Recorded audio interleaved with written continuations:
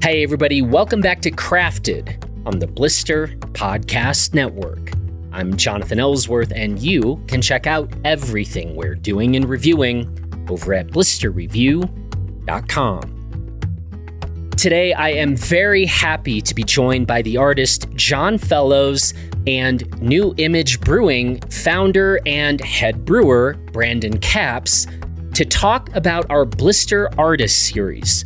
And the backstory here is that we commissioned John Fellows to create an original piece of artwork to kick off this Blister Artist Series, and you can now purchase our first ever Blister Artist Series t-shirt with John's original artwork. We'll include a link to that product page in the show notes of this episode, but that's not all, folks, because as I was telling Brandon Capps about this artist series, Brandon said to me, why don't we make an accompanying beer for the Blister Artist Series?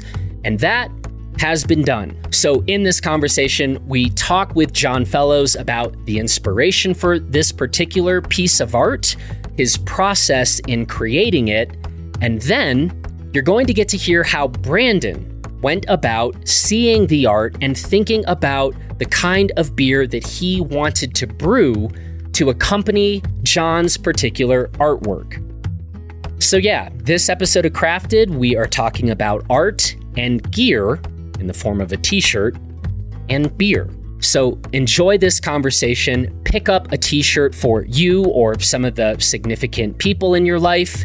And if you are fortunate enough to get to one of New Image Brewing's tap rooms in Arvada or Wheat Ridge, you can find the beer there or in certain major liquor stores in Colorado. And the beer is delicious. You should definitely try to hunt this down. It's also some of my favorite artwork that I've ever seen on a can. So there's that. Okay, now enjoy the conversation. All right, well, I am very happy to be talking with John Fellows and Brandon Capps. Gentlemen, thanks for joining us, and thanks for walking us through this multifaceted Blister Artist Series thing that we've been working on together. So I think what I want to do is start by talking and hearing from John about your process and thinking when I first came to you and was like, I want to do this artist series. You started turning over some ideas. Talk a little bit about that process, and then I want to get into about the actual creation of the work. Okay. Yeah, when we first started talking about an artist collab, I was pretty excited about it because that's always fun to do with companies that you like and you have the same kind of aesthetic with. So then it was just thinking about, what would I like, as a design, but then also what would kind of really catch the eye of the general public as well. It can't just be all about me. You will have to think about, the members of Blister and the people that are going to be looking at that shirt, before we even talked about the possible beer collab side of things too. So I was just very focused on the Blister members or, the general public, skiers and stuff. And I think, and at the time, I was listening to, there's an old band called Egg Hunt. So I don't know, it's Ian MacKaye from Minor Threat. It's one of his many side projects. And he has a song called We All Fall Down. And then there's a line in it called In Search of the Quiet Life. And that's kind of what kind of directed my idea. And so I was just kind of, because everybody loves, just being in the wintertime, if you're just out in the woods, whether you're skiing, hiking, snowshoeing, cross-country skiing, it can just be so quiet in the backcountry that it's just a nice time to reflect on things and you're just kind of in the moment. And that kind of just really filtered into my idea. And so, I started working on some sketches, and it's a solitary person skiing, and it's kind of, the colors we ended up with, it's kind of like nighttime because he's skiing, and then there's this hut way in the distance that he's trying to get to, but there's a smoke coming out of the chimney, so there's somebody there and he's just ready to get to the warmth and coziness of the hut. And so once we, figured out the design, basically all my work is done by hand. So it's all hand carved. It's linoleum block printing. And so I'll draw the illustration onto the block, carve it all by hand, and then print it by hand as well. And I don't use a press or anything. I just use a wooden spoon that I buy at the thrift store. It's just I'm a champion of convincing people they can just, printmaking is something that they can do as well. They don't need insanely expensive stuff. They can do it on their dining room table or kitchen table or something. And so I still always use like kind of, cheap rudimentary things, but it still produces like high quality stuff.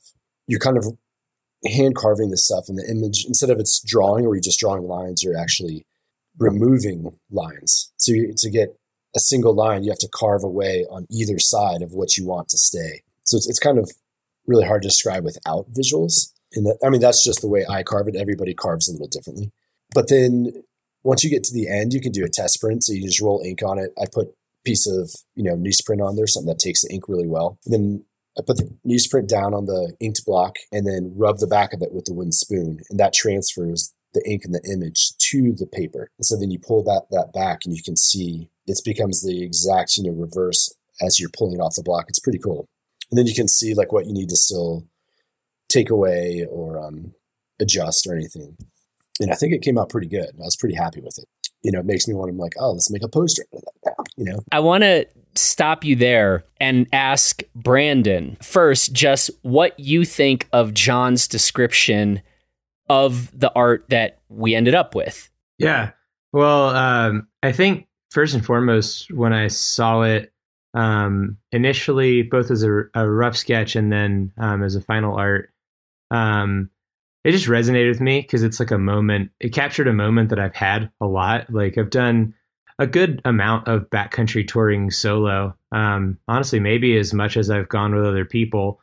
And usually I'm in a zone that I know really well and a place that I can just kind of, relax insofar as you're able to relax in the backcountry. But specifically, it actually made me think of this zone out near Mount Arkansas, the drainage of Mount Arkansas. And just that exact moment you described, John, where it's just so quiet, like especially if there's snow in the air at the same time and the wind is low and, it's so sound absorbing. It's like an outdoor anechoic chamber, but rather than being claustrophobic, it's the complete opposite. And definitely the image just resonated personally with me because that's a moment that I seek on a regular basis. Kind of one of the few places on earth that I feel sane and okay for a short, brief period of time. So yeah, those are my thoughts and feelings looking at the piece. One of the things when some people on our Blister team started first seeing the artwork, it was really interesting because some people mentioned the sun in the background. And I was like, I'm not sure that's the sun.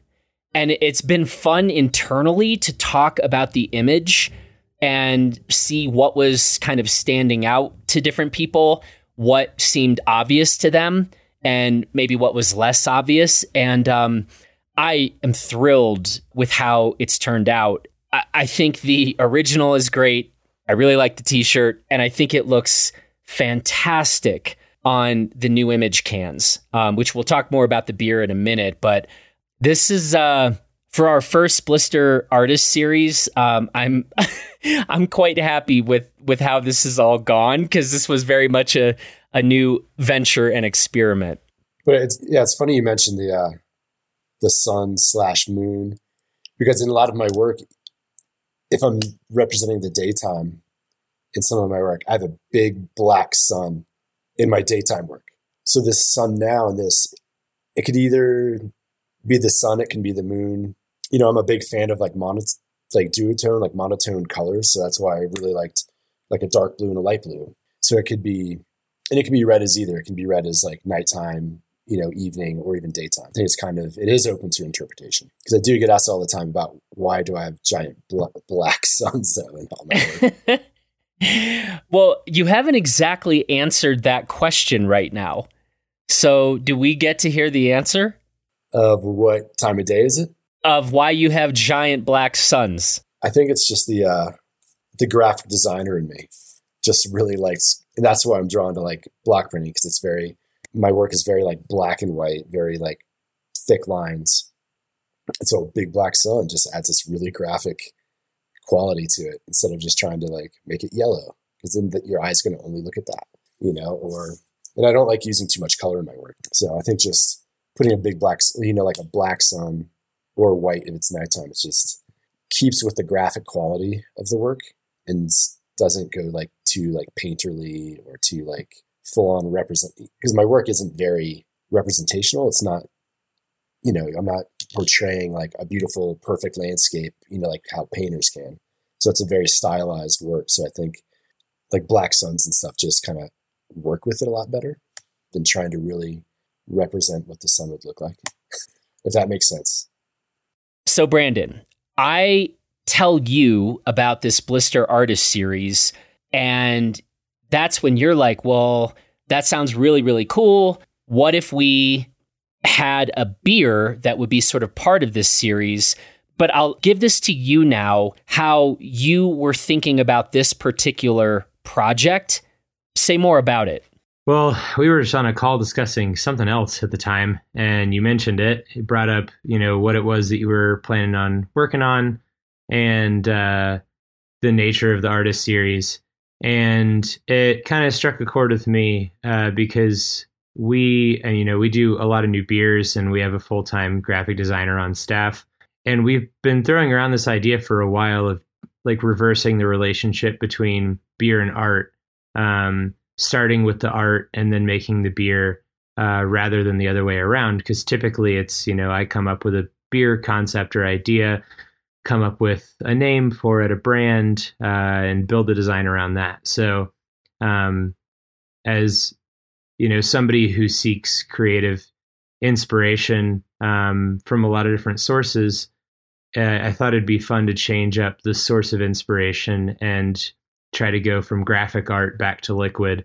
So that was sort of where I saw an opportunity from a creative standpoint, as well as, familiar with John's work and seen it on some other beers, but also just some other merch and some of the pieces. And I thought that'll look sick on a can. So yeah, so that was more or less how that came together in my head. So talk about that process then. You see the art, describe to people how the wheels are turning in your particular mind about where to take this. Yeah.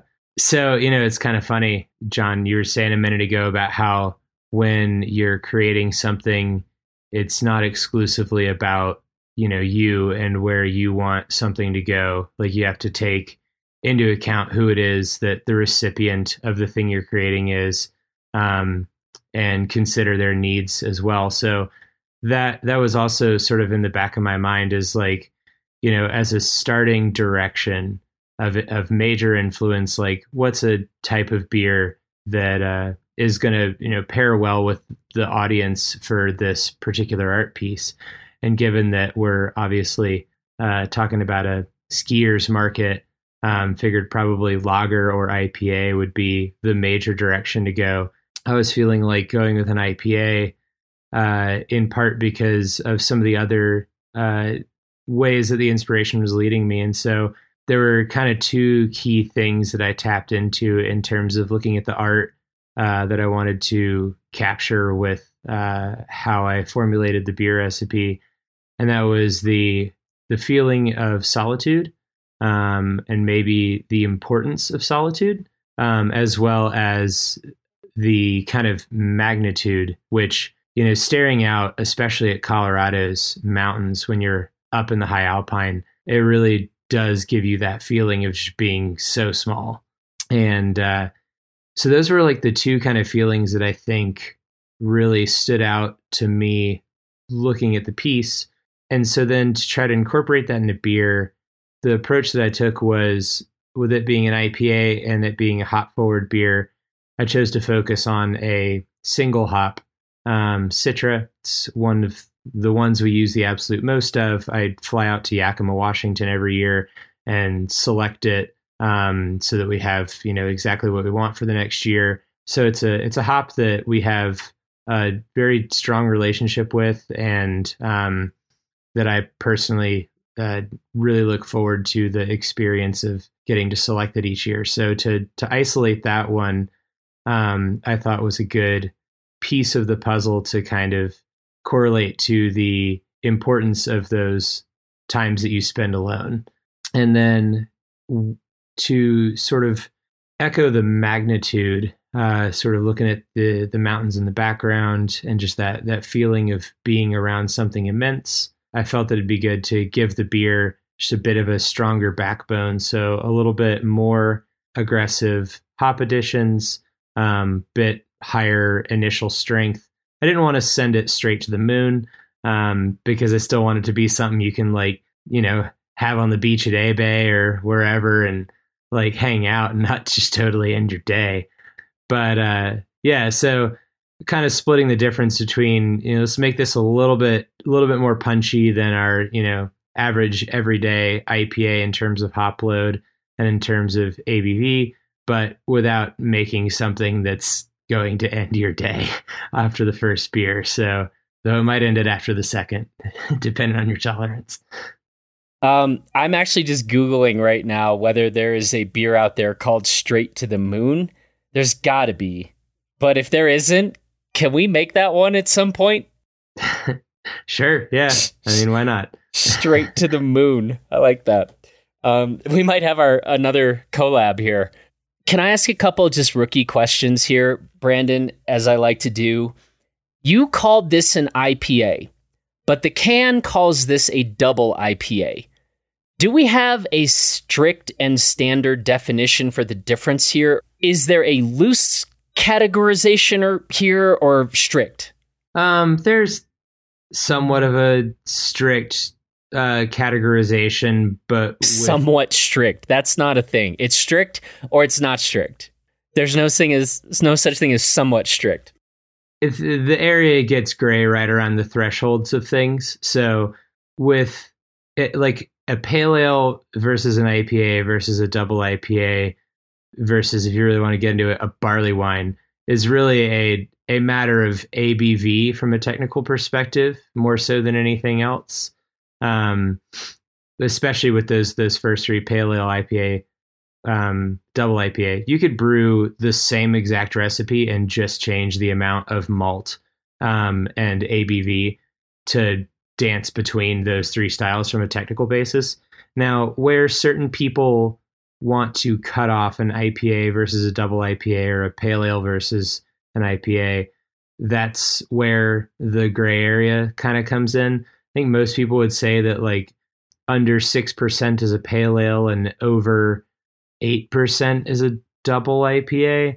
But I've seen people label 7.5% alcohol beers as a double IPA, whereas we have multiple beers in our portfolio that are 7.5 to 7.8 that we label as a IPA. So our personal cutoff, under 6 pale ale, over 8 double IPA.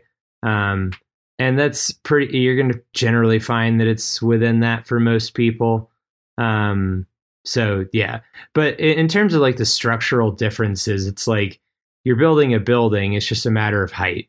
So in terms of the vernacular that I'm using to describe it, it landed as a double IPA, but if I'm talking about building a hoppy beer, be it a pale ale IPA or double IPA, the approach is all pretty much the same until I'm just sitting there at the end dialing in how much alcohol is going to be created based on the amount of base malt we're using. And then is that the same thing to continue this with barley wine? Barley wine, we now built a skyscraper? Yeah, kind of. So yeah, barley wine is specifically American barley wine, just kind of the furthest escalation of American style hoppy beer. It's interesting because that one also blurs the lines a bit. It gets thrown into the malty category a lot, which is fair because there's sort of two major subtypes, English and American. The English barley wine is a very malt driven beer with very little hop character. The American barley wine is still a very malt driven beer simply because of how much is in there in order to get the ABV to where it needs to be, but they're generally also very hoppy. So I wouldn't say that it scales as linearly. For me personally, if I was going to make a barley wine I probably wouldn't start with an IPA recipe, but I tend to make more English style barley wines. That said, you can find examples out there like Stone Old Guardian, which is like kind of a classic example of an American barley wine, or I think even Bigfoot from Sierra Nevada would fall under that category of there's probably a little bit more sweet malt characteristics in there, but for the most part, it's a giant IPA. All right, time for the hard questions.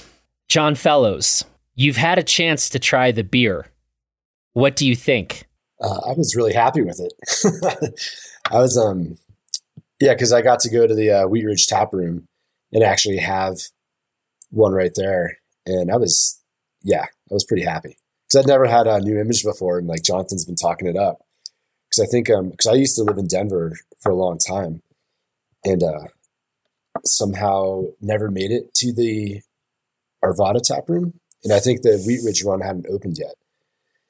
And so getting to go in there and just seeing like, you guys have already had this community there. There's tons of people there. Like, I think it was Ian was the manager working there, and he was a great guy. And he was just like, he's like, oh, you've never had our beer? He's like, let me try a few, and then gave me one of the collab beers. And like, I'm a big fan of those type of beers.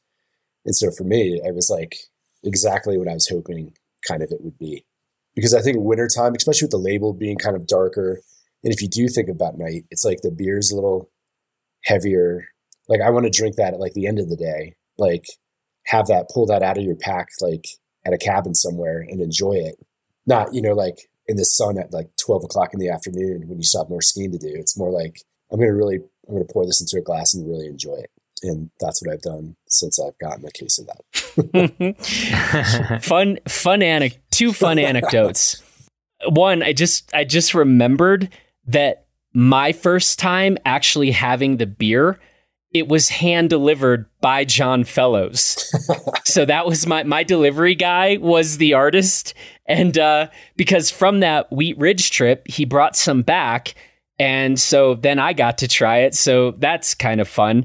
But the other fun part of this story, I got this text from John and he's like, dude, I'm in the New Image Wheat Ridge tap room and, trying their beers and it's freaking great. And I was like, well, yeah, John, there's a reason why we work with New Image.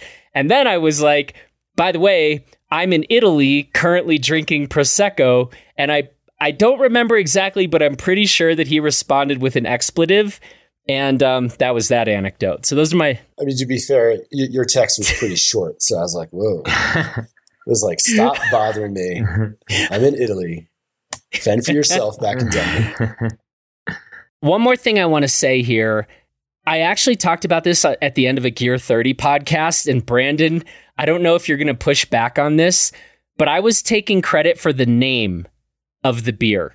Yeah, no, I think that's accurate. Okay. Yeah, I'm pretty sure you generated that. I mean, we were texting back and forth, and we had some interesting ones floating around there for a second. No, we did not.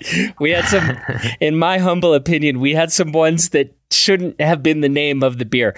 I'm extremely happy with what we settled on, and I talked about this beer and the name Ambulation in what we're celebrating segment, and at that time I just said people can look it up, but. The idea of ambulation or something that is ambulatory, this is an important word for Thoreau, like my guy Thoreau. And seeing that scene, and when you'd asked me about names, that is where my head kind of went. And I was very happy that Brandon liked that. And now I actually really like that name of the beer.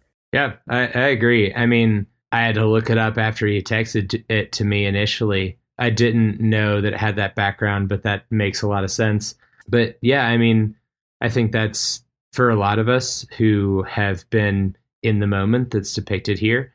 There's a lot to be grateful for in our ability to just move and to be out and experiencing these places. So certainly something not to be taken for granted. Well, before we wrap this, I should ask, do one of you have a question for the other here? Yeah. So John, I'm just curious how you got into linoleum. It's an interesting medium for sure. I got into linoleum because one, it was a reaction against having to use the computer all the time in college. It's like we were forced to, like, from our freshman year, do everything on the computer for graphic design. And as being somebody that liked to draw, I kind of really hated that. And then also when I draw, or when I used to draw, I'm like a control freak. So it looks, if you see me holding a pencil or pen, it looks like I'm choking the life out of it because I'm just holding it so tight and like all the way down at the base. Like, and then I'd get mad if what I was drawing didn't look exactly like what I was looking at. And so the whole thing of block printing has actually really freed me from that, because no matter what I draw, the finished carving is going to look different. And I've come to really like embrace the imperfections of it and the style, like the stylized nature of it.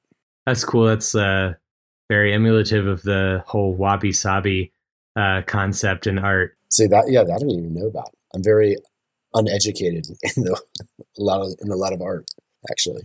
Wabi-sabi. Yeah, the origin's Japanese. The concept is the beauty of imperfection. Yeah. So it's the imperfections that are rendered in art that's handmade, and there's a specific cultural value for that, and that cultural value for it is denoted as wabi-sabi.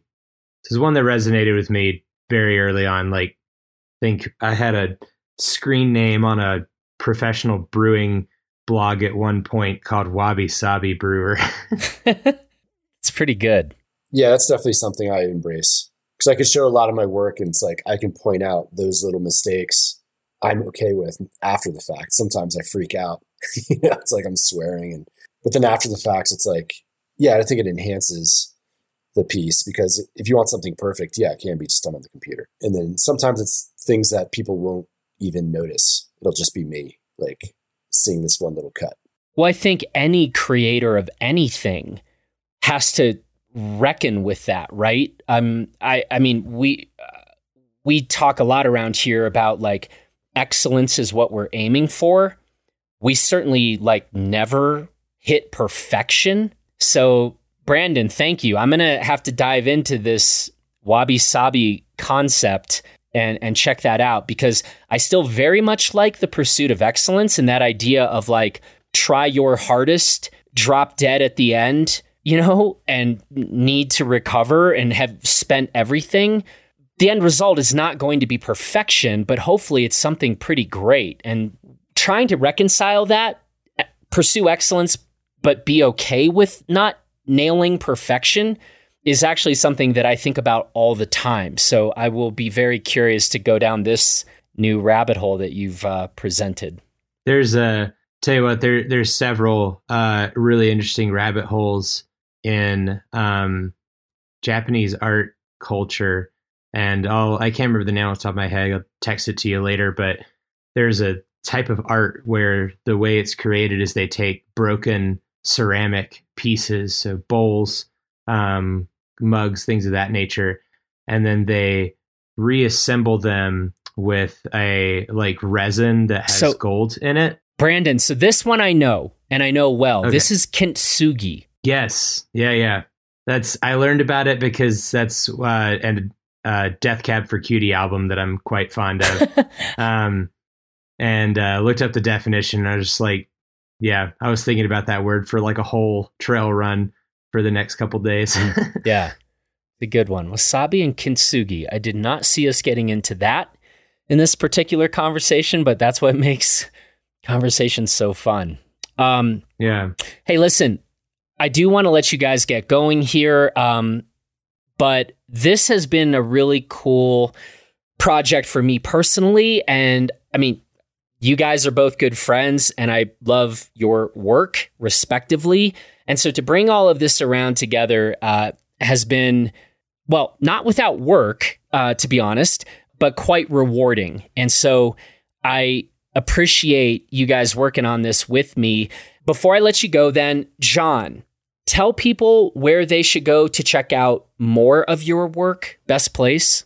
The best place to check out more of my work, I guess the easiest would be online, either Instagram, and my handle is just at jfellows56. It's a really creative handle. It's the my first email address I was ever issued back in college. It's for some reason it just stuck with me. Or I have like a Big Cartel website, which is just johnfellows.bigcartel.com. Or if you're actually in Crested Butte, you can swing by my studio, which is in downtown. It's at 418 Bellevue Ave. So it's always good to kind of see things in person. Just come by and say hi. Very cool spot. Very cool spot. And we should say, too, you can also go listen to the Crafted podcast conversation that we did with John if you want to know more about his own backstory and approach to art. And turns out you can also listen to a Crafted podcast conversation with Brandon Capps. Episode number 1, we kicked this whole thing off with Brandon. And so that was a really fun conversation for me. But Brandon, now tell people where they should go to try to get their hands on this Blister Artist Series Ambulation beer. Totally. We have it at both of our tap rooms, one in Old Town, Nevada, one in Wheat Ridge, Colorado. And we just started sending this beer out to distribution maybe a week or so ago. So it should be in most of the kind of major liquor stores in the Colorado metro, like Denver metro area, Fort Collins, Boulder, Springs. Anyone who's got a solid craft selection probably carrying this beer. If they aren't, you should harass them until they do. And then there's going to be some limited distribution in the mountains as well. Yeah, just keep your eyes peeled for some good art on a blue can and some distribution to Crested Butte. Find your way. Yeah, it should be in Crested Butte as well. Excellent, Yes. Excellent. Yeah, I'd say people could come by for a beer at Blister HQ, but this is not going to last. So apologies to everyone listening. But I don't know, maybe we'll figure something out here. But yeah, our team is taking care of this one. So yeah, I'm heading back down into Denver on Friday, so I'm hoping I have like time to like swing through the brewery again.